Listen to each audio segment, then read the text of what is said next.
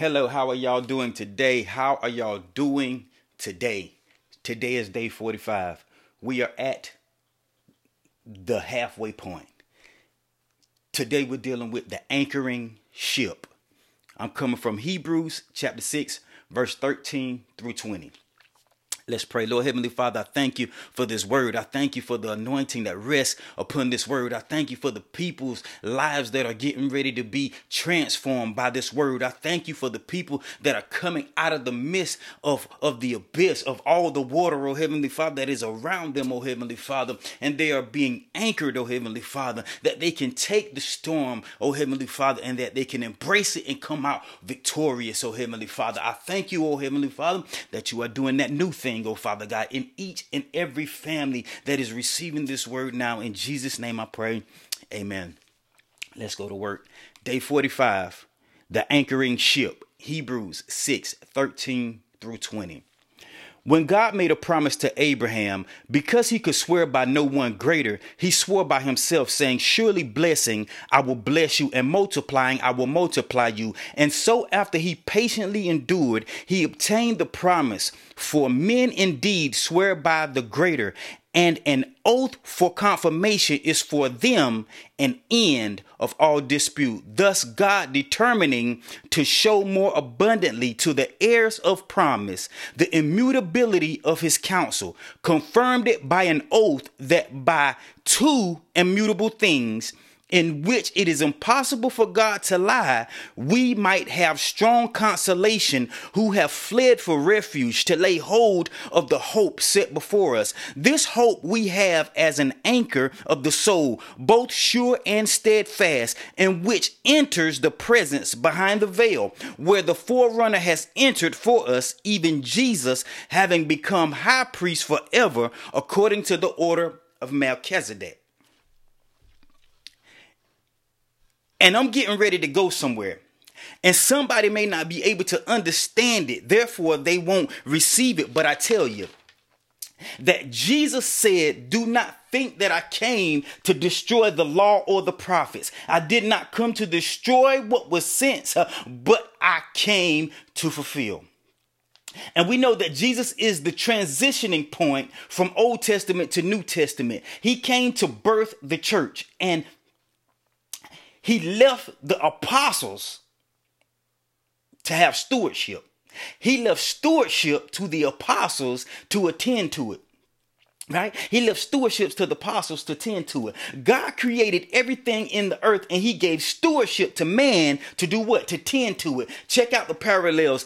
God the Father and God the Son. God said to Abraham, surely blessing, I will bless you, and multiplying, I will multiply you. We see the fruit of patience at work. And after having a child by another woman and lying to the king about Sarai was his sister, we see that he still obtained the promise. And we look and we see and we say today that you stepped out of the will of God so you can't receive the promises that God gave you. Well, I want to say that where there is a promise, it must manifest. You see, God's faithful even when we are not. And even though Abram sinned and did this thing, he came back to God, and God said, look up. He said, look up toward heaven and count the stars if you are able to number them. And God said to Abram, so shall your descendants be. And Abram believed in the Lord, and God accounted it to him for righteousness. And this is the word of the Lord, not my word. God said, you won't see the blessing manifest, but your lineage will. But it will begin with you.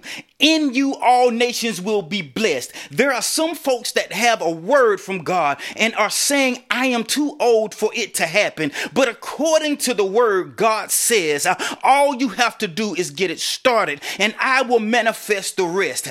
God says, because I can swear by no one greater than myself, I lay it whole. I lay it to a charge on myself. And I want you to know nothing can stop God from performing what he has said, except for the rapture. Because when the rapture comes, prophecies will fail, tongues will cease, and knowledge will vanish away. Why? Because everything that is partial will be done away with when that which is complete has come. Y'all don't hear me. Do you know the reason for God confirming his word? It's because it brings an end to dispute when there is bickering, and that has the ability to bring separation. God confirms it. This is not me talking. This is your scripture. This is what your scripture says. It clearly confirms that for them is an end of all dispute. Confirmation for them is an end to all dispute. Confirmation for them is an end to all dispute. This is why God gave us an oath in the first covenant and again in the second covenant, because he is determined to show us, the heirs of the first promise, that the latter house will be greater than the former house. He confirmed it by his word, or by an oath that his promise cannot change. And you wonder why the wicked are blessed. The seed of Abraham will be blessed. All nations will be blessed. God promised, and he cannot default on his word. But I want to talk to the saints. I want you to hear me, saints. I want you to hear me. I want you to hear me. I want to talk to the saints now that because God cannot lie, we can take comfort in knowing that because we fled for refuge, we fled from sin, and God saved us, and we have submitted to him, that we have the assurance that we can lay hold on the hope that is set before us, because we have the anchor of the soul that is both sure and steadfast, that Jesus is our helper, and that we have a sure place when this is all over. Nevertheless, we will be blessed here and there. How do I know? Because his word says in Matthew 19:29, everyone who has left houses or brothers or sisters or fathers or mothers or wife or children or lands for my name's sake shall receive 100-fold and inherit eternal life. He says, everyone who has left houses or brothers or sisters or fathers or mother or wife or children or land for my name's sake shall receive 100-fold and inherit eternal life. And inherit eternal life. Receive 100-fold and inherit eternal life. It is important that you know the promises of God, the word of God. Why? Because he is committed to upholding it. Have you ever heard the saying, what you don't know won't hurt you? It's all a lie, because what you don't know can hurt you, can hinder you. It can even kill you. Everything that God says is sure, but you are required to believe what he said is and will come to pass. Why? Because Abraham believed, and it was accounted to him for righteousness. You will be made righteous by what you believe, and you will obtain the promise by what you believe. Men, your anchor is in God. Your anchor is in Jesus. And though your ship is tossed about, and though your family goes through the turbulence of the storms, and though the marriage has been beaten and battered by the waves, and though you as the head have been battered, and though your children seem to be lost on the ship, or they are in hiding on the ship, if you are anchored in the Lord, that beaten and battered household, and that lost and wounded household, that bruised shell of a family will not be broken to pieces, but they will weather the storm. If you remain anchored, you have to know that your hope is sure and steadfast if you are anchored in the Lord. Men, I say men because somebody has to be the anchor. Somebody has to hold it together. Somebody got to hold their breath. God called for men to love his wife as Christ has loved the church, that he would give himself for her.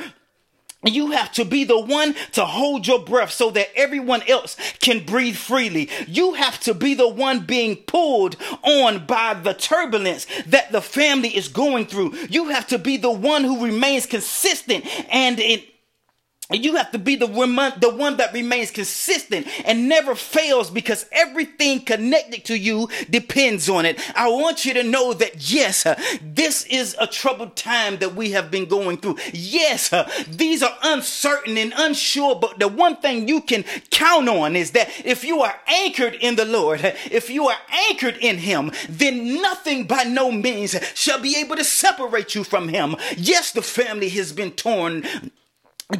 Yes, the family has been beaten and battered. Yes, the family is bruised and squandered and scraped.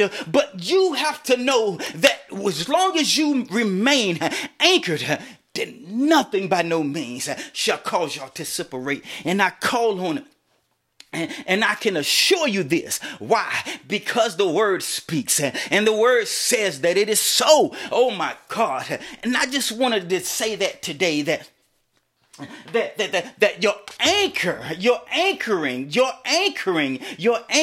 is in the Lord. Your anchoring is in the Lord, anchoring the ship. Day 45, anchoring the ship. I want y'all to get it. I want y'all to get it, because everything is subject to your belief. Everything is subject to your belief. Whatever you believe shall be. I say it again. Whatever you believe shall be.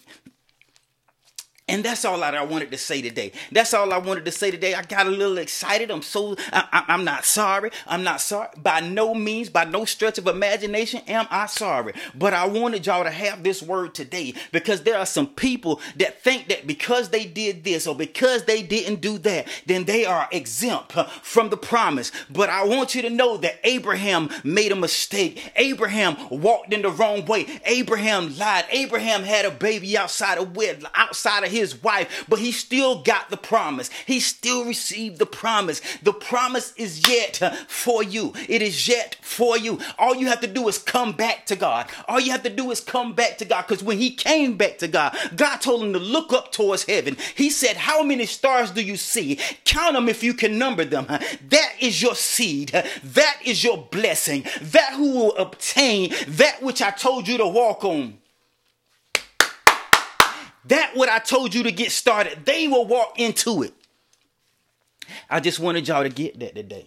I just wanted y'all to get that. That was it. I just came to give y'all that word of encouragement that everything is going to be all right. Everything is going to be okay. All you have to do is believe this word. All you have to do is believe. Believe in the oath, which is his word, and believe in the promise, which is his word. Believe in the oath and believe in the promise, and everything will be made sure, and everything will be steadfast, and you will receive that which God has promised. Let's pray. Lord Heavenly Father, I thank you right now for this word. I thank you right now that people are coming out of the trenches. People are coming out of the ocean. People are being anchored in you, oh Heavenly Father. Though their ship has been tossed, though their ship has been rendered, sometimes people think that it is useless. Think that it is useless. It is not useless, oh Heavenly Father. It is useful for the kingdom, oh Heavenly Father, because there takes turbulence sometimes. In order to help somebody else to cross that hurdle, it takes turbulence sometimes. In order for somebody else to see and be able to speak and be able to be able to just to say that thing in a way that people can receive it, in a way that the other person can receive it. God, I thank you for this word, because though it has come at the price of pain, though it comes at the price of disruption, though it comes at the price of struggle, oh Father God, it comes to edify. It comes to build. It comes to construct, oh Heavenly Father. Let this word construct in whoever it needs to construct in, whatever it needs to construct. But yet let us remain anchored in you, oh God. Let us remain anchored in you, Lord Jesus. Let us remain anchored in you so that we will be able to receive the promise when that time is fully come. In Jesus' name I pray. Amen. Y'all have a blessed day.